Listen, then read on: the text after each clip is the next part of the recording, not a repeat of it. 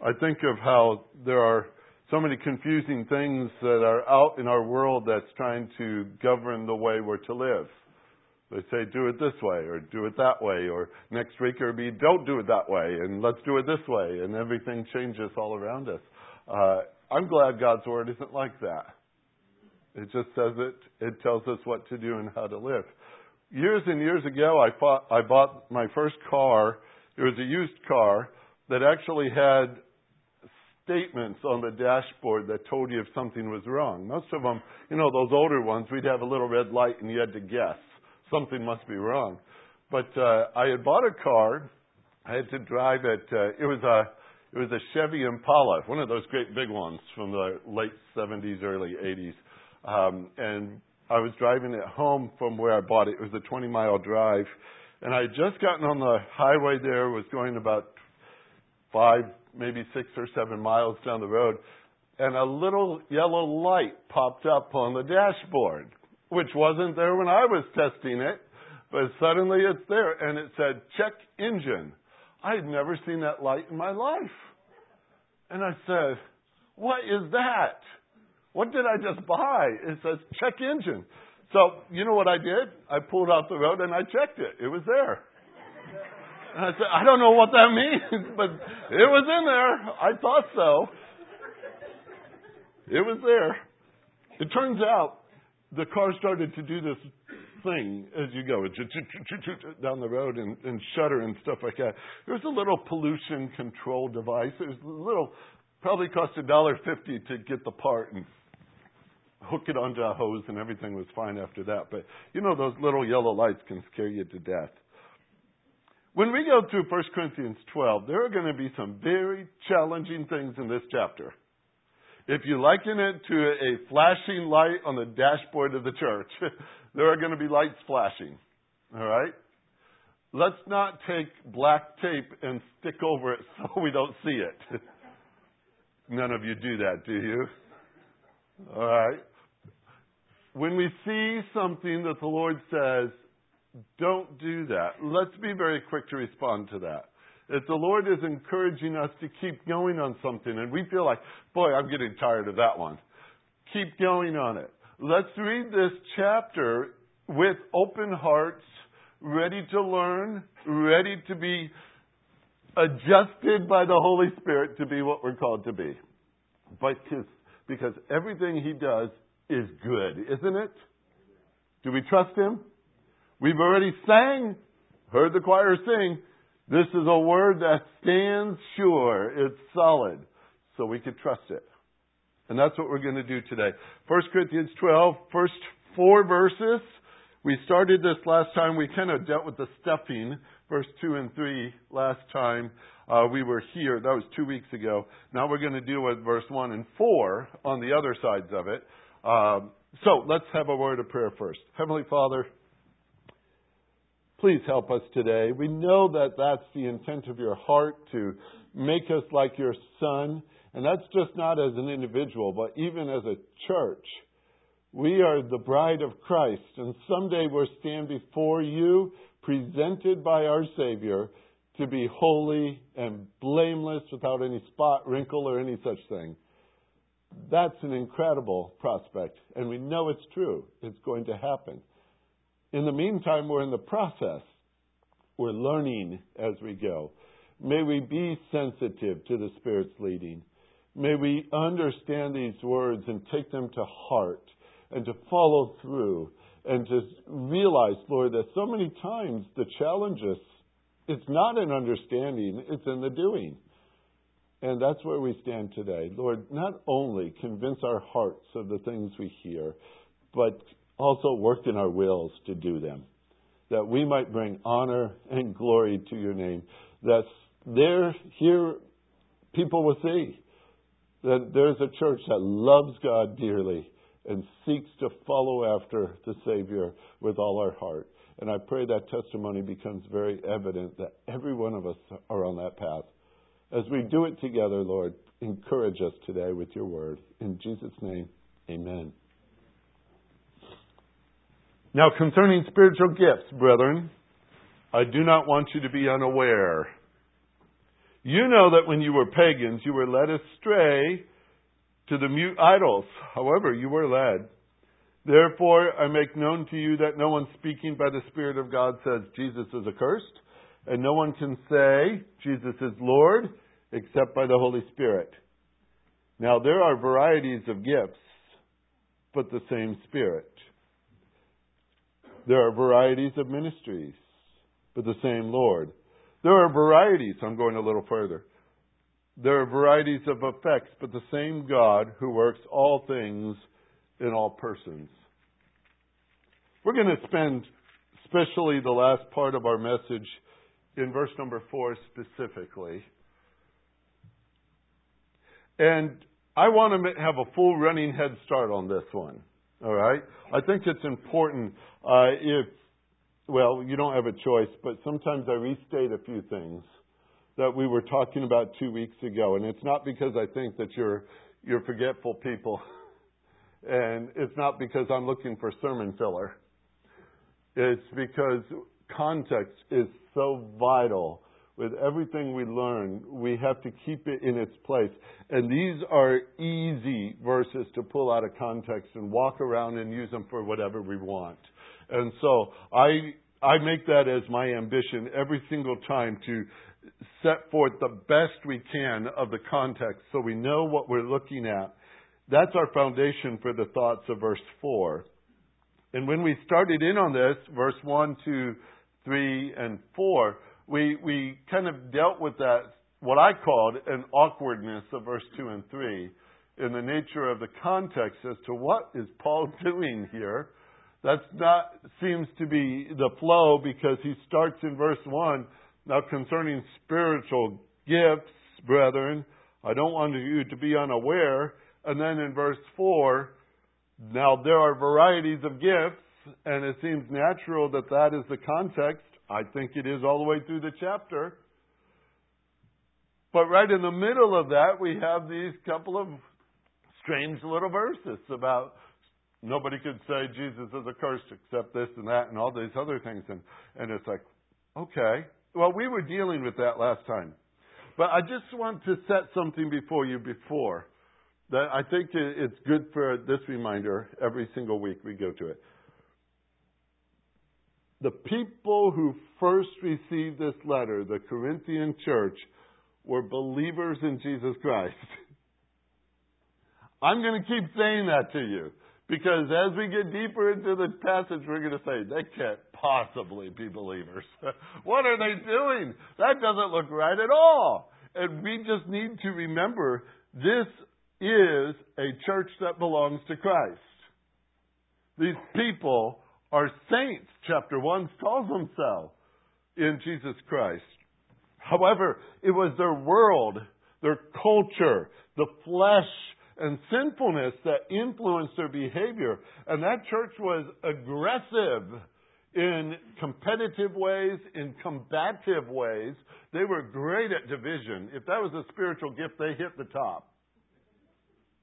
Division was easy for them. They elevated themselves in pride. They pushed everybody else down because they didn't measure up in their own mind. They had racists, it seems, to prominence. They considered strength and eloquence. They considered even appearance to be signs of superiority. They even measured Paul that way. Go through 2 Corinthians sometimes and hear his words, how they treated him. But Paul here calls them children. They are immature. They're immature. And as he's working through this picture for them, he goes to something so simple. And I'm not going to go through all the parts and pieces. You could pull this up on the internet and listen to the sermon 2 weeks ago. But the simple take of verse 2 and 3 is that they are being led in spiritual things by the wrong source. All right? Spiritual things are the department of the Holy Spirit. That's His work. That's what He does. And to do spiritual things without Him leads to failure every time. I guarantee it. It won't work. The key to the passage, as you see especially in verse 3, is by the Spirit, by the Spirit, by the Spirit. He keeps bringing up that simple point, and you're going to see it all the way through the chapter. That's the means in which we are able to see something happen. All right? Just a simple word. By is, He's the cause of what is going to happen. And in this context of what they can say and even what they can't say, that gets pretty down to the lowest levels as to what His control looks like. And if He's going to talk to them about spiritual gifts, they have to understand the core issue of it. Spiritual things, He starts to address in verse 1. Now, our text says spiritual gifts. It's just a neuter, matter of fact, the word gifts aren't even there. It's just spirituals. All right? In the Greek text, it's spiritual things. That's anything from the gift to the result, the ministry, the attitude, the words, the unity, the maturity, the function, the work of the Holy Spirit, and the work of the spiritual man himself. All of those are under that department of spiritual things. They're all operating together. They're supposed to line up together and work together like an efficient church body ought to. And then you take that whole picture and put an immature man in the middle of it. You may say, well, that's not very significant. Oh, it is significant.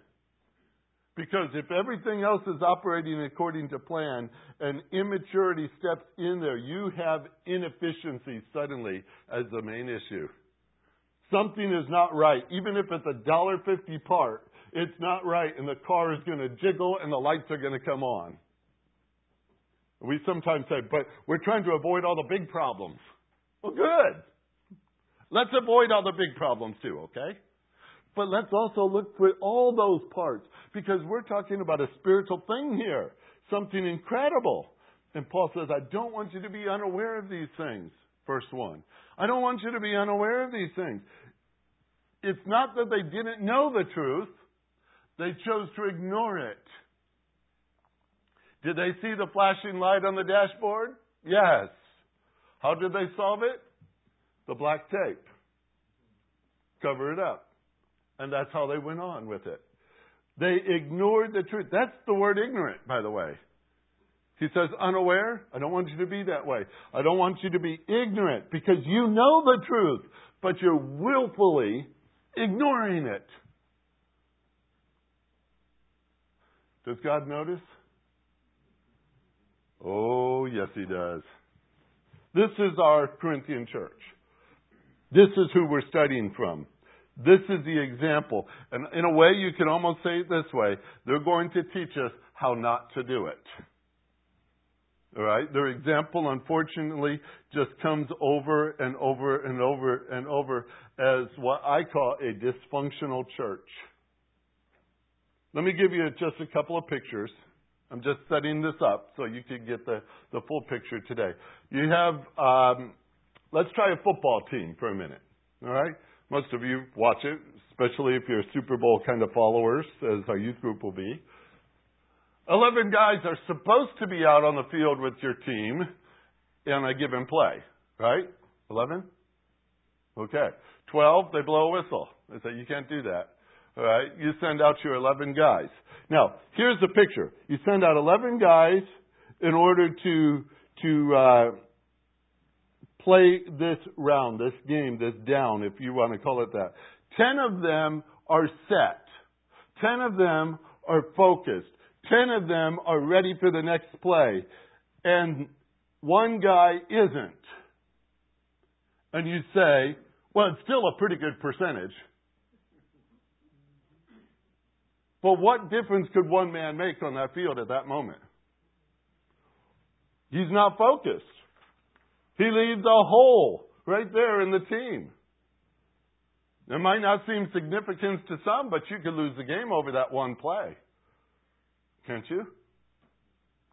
They're not all focused. There was a great, this is true. You probably could pull it up on YouTube too.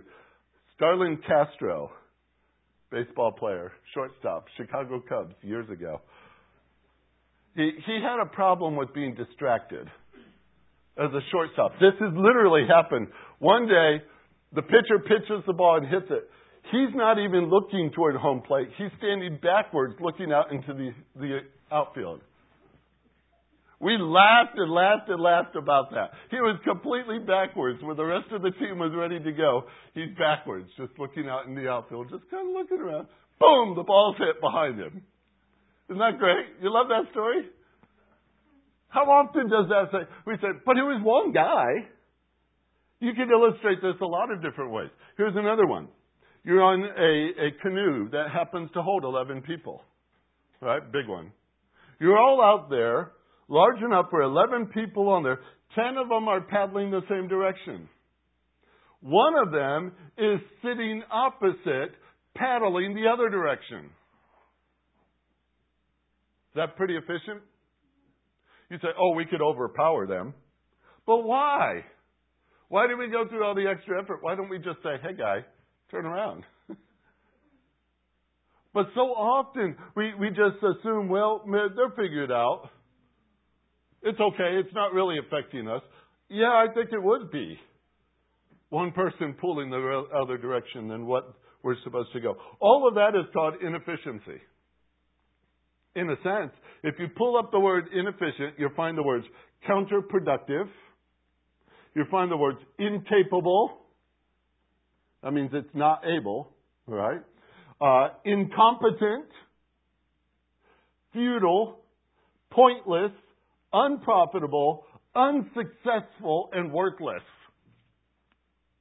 That's inefficient. So I said, well, is that anything like dysfunctional? Well, dysfunctional means you're just operating not as normal, not as proper. You're abnormal when you use the word dysfunctional. It's abnormal. The point of all this is that a spiritual organism, which is the church, it's not a business. It's a body. Belongs to Christ. This spiritual organism must operate by spiritual means, by the Holy Spirit. If you go and pour diesel fuel in your gasoline gas tank this afternoon, do you know what you get? A 4,000-pound paperweight. Because it's not going to be any good to you after that, is it? That's a mess. How many times does the church err in this? In our society, in our times, where they try to operate a spiritual organism by physical means, by social means, by economic means, by business means. They take what the world has to offer and they give it priority to tell us how we're supposed to live. Matter of fact, they emphasize more of the flesh than anything else. And not all flesh is sinful necessarily. But if it's man-centered and it's running God's program, do you see the problems? They come very quickly. That's the Corinthian church. This is nothing new. It's been happening for 2,000 years. That's when this was written, about 2,000 years ago. And we still haven't learned it. I say we as general, as Christians as a whole. We still haven't learned this. We still got to go to the passage and say, now, how do we run a church? How do we do it? Maybe we'll change that. Maybe we'll change that for our next generation. They'll say, oh, I know how it works. I've seen that in action. I saw it down at Hillsdale one time. Wouldn't that be nice to hear? We're addressing spiritual things. Spiritual things. We have to move our minds off of ourselves and onto the Holy Spirit and onto His work. Paul says, you guys used to follow idols. There were dumb idols. I love that King James word. They were dumb idols. They were a rock. They were a chunk of wood. They were a piece of steel or gold or metal of some kind. And you walked according to their dictates. Those things don't even have brains. What's that say of you? Oh, he didn't say that, did he? What's that saying of you? You're following something that doesn't even breathe. It doesn't even think. It doesn't even talk. It can't hear you. But you're going to follow it? Wow. Wow. He says that's the way you were when you were pagans. And that's a cool word because when you say it's what you were, that means you've changed. That's not you anymore. So don't practice that. Don't live that way. Don't go through life thinking that, well, you know, the Holy Spirit and all that. He's kind of like the assistant God, isn't he? He's not, well, you're going to find out something new about him here today if that's what you're thinking. This is God himself in this text. God himself has moved inside of you as a believer. That ought to scare you pretty good, if nothing else. He's in there right now. He tells you how he works. He tells you that you're the temple of the Holy Spirit. He says, this is how it works. I'm the agent by which you're saved. I'm the agent by which you live. I am the one who's changing you, and I will make you like Christ. That's who's inside of you. And as a church, it's all represented in front of us. It's beautiful. In other words, there's hope, folks, for all of us, isn't there? Because of the Holy Spirit within us. Somebody had said years ago, and it's a thought in my head now, a statement, that wherever the Spirit is at work, change is inevitable. He doesn't leave you where you're at. Every day He's shaping you to be more and more and more like Christ. That's His job. He's here to mature us to the image of Christ. He is our teacher. He's our guide. He's our comforter. He's our helper. He helps us understand spiritual things, whereas before we had no clue what that meant. And now suddenly it starts to be understood. If you can't be saved without Him, you certainly cannot be living a Christian life without Him. That's the whole point. You can't do church without Him. Because either we're walking by the Spirit or we're still walking by the flesh. That's just not individual life. That's church life too. So, that's the pulse that you're dealing with here. And Paul says, okay, we're going to talk about spiritual things. But you have to understand, when you're talking about spiritual things, you have to talk about the Holy Spirit. Because you can't have spiritual things apart from Him. So let's not be willfully ignorant in this department. Let's not walk through it and say, okay, I'll tolerate what you're saying, but it's not going to change me. Don't do that. Don't do that. The reality is the Holy Spirit is greater than you. Do you know that? He's God and you're not. Guess who wins? He does. He does. So if we're going to talk about spiritual things, let's talk about the influence of the Holy Spirit. And don't deceive ourselves. The church does not function by the power of man, the wisdom of man, the will of man. It does not. It functions by the power of God, the wisdom of God, and the will of God. And we want to be in line with that. We want to walk that way so that we are a mature congregation, a maturing congregation in all that. Now, how does he explain it? He says, this is simple, folks. This is how the church is built. This is how it's built. Verse 4. There are varieties of gift, but the same Spirit. Verse 5. There are varieties of ministries, but the same Lord. Verse 6. There are varieties of effects, but the same God who works all things in all persons. Add verse 7. But to each one is given the manifestation of the Spirit for the common good. Boy, is that going to be a sermon. Verse 7. Woo. Okay. Back to verse 4 through 6. Picture this in your mind, 2 columns. Some of you take notes. It's easier to picture then if you write it down. 2 columns, left side, right side. All right?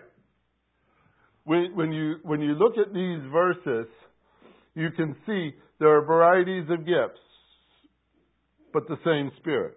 There are varieties of ministries. So on the left side, you got varieties of gifts. Second item on that left side, varieties of ministry.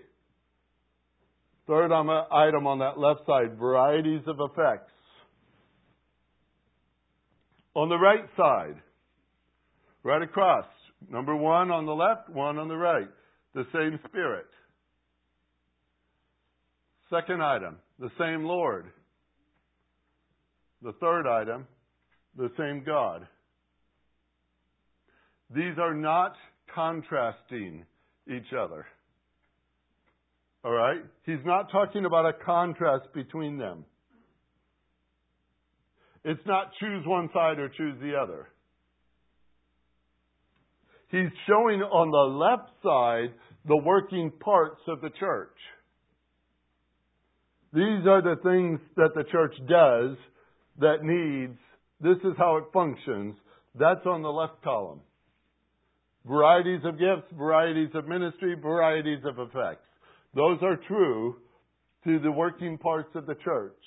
On the right side is the one who created them.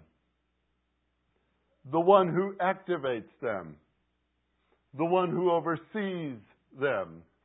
The one who strengthens them and guides them and leads them and matures them and shapes them. You get the picture? So, there's a working part, column 1. There is the worker part. That's speaking of our God, column 2. Usually, when we're walking through this, and this is what I see more times than not, books being written on spiritual gifts and all these things, guess what side gets the most focus? The gift side. The working part side. That's what they write their books about. That's where you take those. Have you ever had that spiritual test, spiritual gift test? You're circling all these little things and then they add it all up and they tell you your score and say, oh, you have a great gift. And then they tell you what your spiritual gift is, all right? You ever take one of those? Kind of interesting. We took one years ago when I was working with the Indiana Bible Church Mission on pastoral temperament. I thought, well, that'd be interesting. So all us missionary pastors were there filling out all these forms, and we're jotting them down and adding up numbers and everything else. And when it got to the end, you take your score and you go and look on this chart to see what it was. And mine said I was an extreme dictator. And I said, what? That stunned me. So I went to my friend Henry. He's the director of the mission. I said, Henry, this can't be. It says I'm an extreme dictator. He says, well, you need to be. And I said, what do you mean? He says, well, you're working in a church rescue work. And when you're in there, you've got to do everything. You got to tell them what to do and what not to do. And he says, be a dictator. I said, okay. Well, that stung me. Maybe if you ever took those spiritual gift tests, you'd be stunned too. You'd say, whoa, I wasn't expecting that. Anyway, for all that's to say is that we put so much emphasis on trying to figure out, where's my part? What's my part? Who's my part? What do I do? What do I do? We go down column 1 and we thoroughly investigate it and study it and read our books and learn and learn and learn and learn. And column 2 doesn't get much attention. Today, I flip it around. Column 2 gets the first point. All right? Because that's the context anyway. You could start talking about spiritual gifts as much as you want. Put them in the front, whatever you want to do. But don't ever put the Holy Spirit in the back. Sometimes we get into gifts and we look at them in a prideful way, a competitive way. Something according to rank, perception of importance. And when you start that, you're a Corinthian. All right? Paul actually had to address this because that's what they were doing. They were giving emphasis on the gifts and not on the giver of the gifts. So, if he's the one who started all this, don't we need to know that? The Holy Spirit has that much already invested in this church. Don't we need to know that? If we wanted to talk about creation of the world, we'd say, okay, let's go to Genesis chapter 1. And we'd start talking about, the sun and darkness and light and animals. And we'd start putting all the pictures in about how that happened. But God created this world. In the beginning, God. That's true of the church too. That's where it starts. It doesn't start with us. It wasn't our idea. It wasn't something that some clever guy came up with one day and says, I know, church. And everyone said, what's that? Oh, wait till you see it. We're going to control the world with this thing. We're going to make a church. In Acts chapter 1, there was no church. Do you know that? When you're reading through the books of the New Testament, you get to book of Acts, you're right there in chapter 1, you start reading it, you say, oh, this is about it. There wasn't a church. It didn't exist. On this earth, there wasn't anything. Everything in operation as of chapter number 1 of the book of Acts is still Old Testament economy. I want you to think with me for a little bit. I confess right up, I'm a dispensationalist, okay? In saying that, that's not a disease and you don't need a mask. All right? What that is I believe God operates in different ways, in different groups, at different times, and yet all of it was for His glory. And when it's all done, we're going to be amazed at how our God can orchestrate all this stuff, and it all comes out to the exact point of what He wanted it to be. So, when I talk about this, I talk about the fact that Adam and Eve, before the fall, were living in a different time than after the fall. Weren't they? Yes, they were. Because before, they didn't have any trouble with sin. After, oh yes, they did. It changed things for them.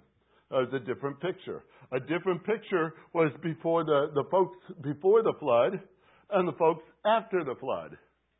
That's a change, too, of a dispensation. There was a difference between before Abraham and after Abraham. And the patriarchs and all these add into it. And those were before Moses came along with the law in his hand.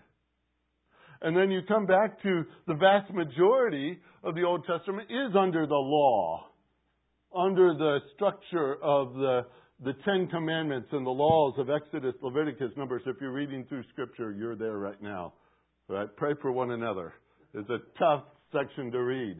But that was the law, and that's the way it operated all the way through the rest of the Old Testament and into the Gospels and into the life of Christ and through His death, His resurrection, and His ascension. The church wasn't there till Acts 2. And so here's what I see happening as you put the picture. God created a new dispensation. Something never known before. He called it a mystery. It's the church. The church is not Israel. It's not. They're different. They're completely different. The church is not an Old Testament believer. Old Testament believers are saved through faith in Christ. I don't doubt that at all. They're going to be in glory and you're going to love seeing Moses and all these other guys. I know. But that's not the church. They're not part of the body of Christ. Sometimes it takes a minute to wrap your brains around that. The church is the body and bride of Christ. And that came in Acts chapter 2. There's a distinction between believers. There's also a tribulational believer. That's different than you and me. There's a millennial believer. That's different from you and me. A lot to that. We don't have time. But when you start reading Acts chapter 2, and you start to see what's happening there, they're gathered together in an upper room. And they're praying because Christ told them to pray, remember? They're waiting for the Holy Spirit to come. They didn't know what that would be. And suddenly there's this rumbling sound. And this wind is going through. And these tongues of fire are falling upon them. And they start to speak in languages they didn't even know. But they were speaking the gospel. And it just so happens, I love saying it that way because it's not really true. God designed this. But that was the day of Pentecost. All the Jews had to be there because God commanded them 3 times a year to come to Jerusalem to worship before Him. And that was one of those holidays. And so you got Jews from all these other countries, Jews that spoke all these different languages, and they're all there in Jerusalem doing what they're supposed to do. They came to worship God. And God uses His 11 disciples, 12 at this point, 12 of them, and he's using them, speaking through them in languages that man heard, and that man heard, and that man heard, and that man heard. They'd never heard the gospel before. God did a miracle. Amazing. The results were 6,000 people were saved. Saved to what? You say, well, okay. Isn't that the church? Yeah. But you know when the first time they ever used that word? It was in Acts chapter 5. And they said it in such a way that it's like, okay, it's here. We didn't mark it. We just noticed in Acts chapter 5 verse 11, a great fear came over the whole church. That's the first reference to it. You say, isn't that curious? All right. And then in Acts chapter 8, there's a guy, man, is he mad. His name is Saul. And he's going to persecute, guess who? The church. They were identified by that point. So he's going out. A great persecution began against the church in Jerusalem. And they scattered to Judea and Samaria and other places. Acts chapter 8, verse 1. Acts chapter 8, verse 3. So Saul began ravaging the church. By then it was understood. It existed. Up to that point, it didn't exist until Acts chapter 2. And suddenly, it's part of the conversation. The church. The church. The church. And then chapter 9. I love this verse. 9:31. So the church throughout all Judea and Galilee and Samaria. That's where everyone ran. Now it's the church throughout all of Judea, Galilee, and Samaria. Enjoyed peace. Listen carefully. Being built up and going on in the fear of the Lord and in the comfort of the Holy Spirit. Guess who founded the church? He's all over Acts chapter 2. He's the one that changed those lives. He's the one that formed the body. He's the one that's building it up. He's the one that's giving it comfort. It's the Holy Spirit. It's His story. It's what He has done. I could simply ask, who started it? The Holy Spirit. He's the one who did it. That's a work of God. Who maintains it? Who builds it? Who strengthens it? Who keeps it going on? Who gives it comfort? Who? The Holy Spirit. He sustains it. Who gives it the ability to function in a spiritual way? The Holy Spirit. You may say, but Pastor, this is so elementary. I know it. Where do spiritual gifts come from? Okay. Yeah. Is this too much for us? Just asking. But it's so important to understand who is the one that gets the credit. Who is the one who started it? Who is the one at work in it? Who is the one who is doing all this? It's the Holy Spirit. And that's why when you put the columns side by side, what do you see on the right column all the way down through it? Is that not God's fingerprints all over the church? In every single way. This is what's really cool. The one who created it, the one who activates it, the one who oversees it, is the same one. Most of our English translations here this morning uses that word same. It's the same Spirit. It's the same Lord. It's the same God. That little word same is right there in the Greek, by the way. It's an intensive pronoun. Intensive. That means I should raise my voice when I say it, right? How do you say an intensive pronoun? It sounds pretty intense. It's to add emphasis to it. So you understand. This is the same Spirit. I want to point this out to you because I could go through all the translations and what they've done with this and all this over the years. But I would just simply say since 1587, almost every single translation said the same word. Same. And what difference does that make? Is this. The Holy Spirit is the same regardless of what gift you have. There are varieties of gifts, but it's the same Spirit. The Holy Spirit is the same regardless of the ministry you have. Sometimes we rank them according to importance. He's the same regardless of what ministry you have. The Holy Spirit is the same regardless of the effects of your ministry. The gifts you have. The Holy Spirit is the same as the Lord. He is the same as God. It's the same Lord, the same God. You may say, but isn't this about the Trinity? Is this like the Holy Spirit and the Father and the Son? Is that what they're trying to point out here? Well, let me ask you this. In Acts chapter 5, there was a couple named Ananias and Sapphira. Remember their names? You want them in your church?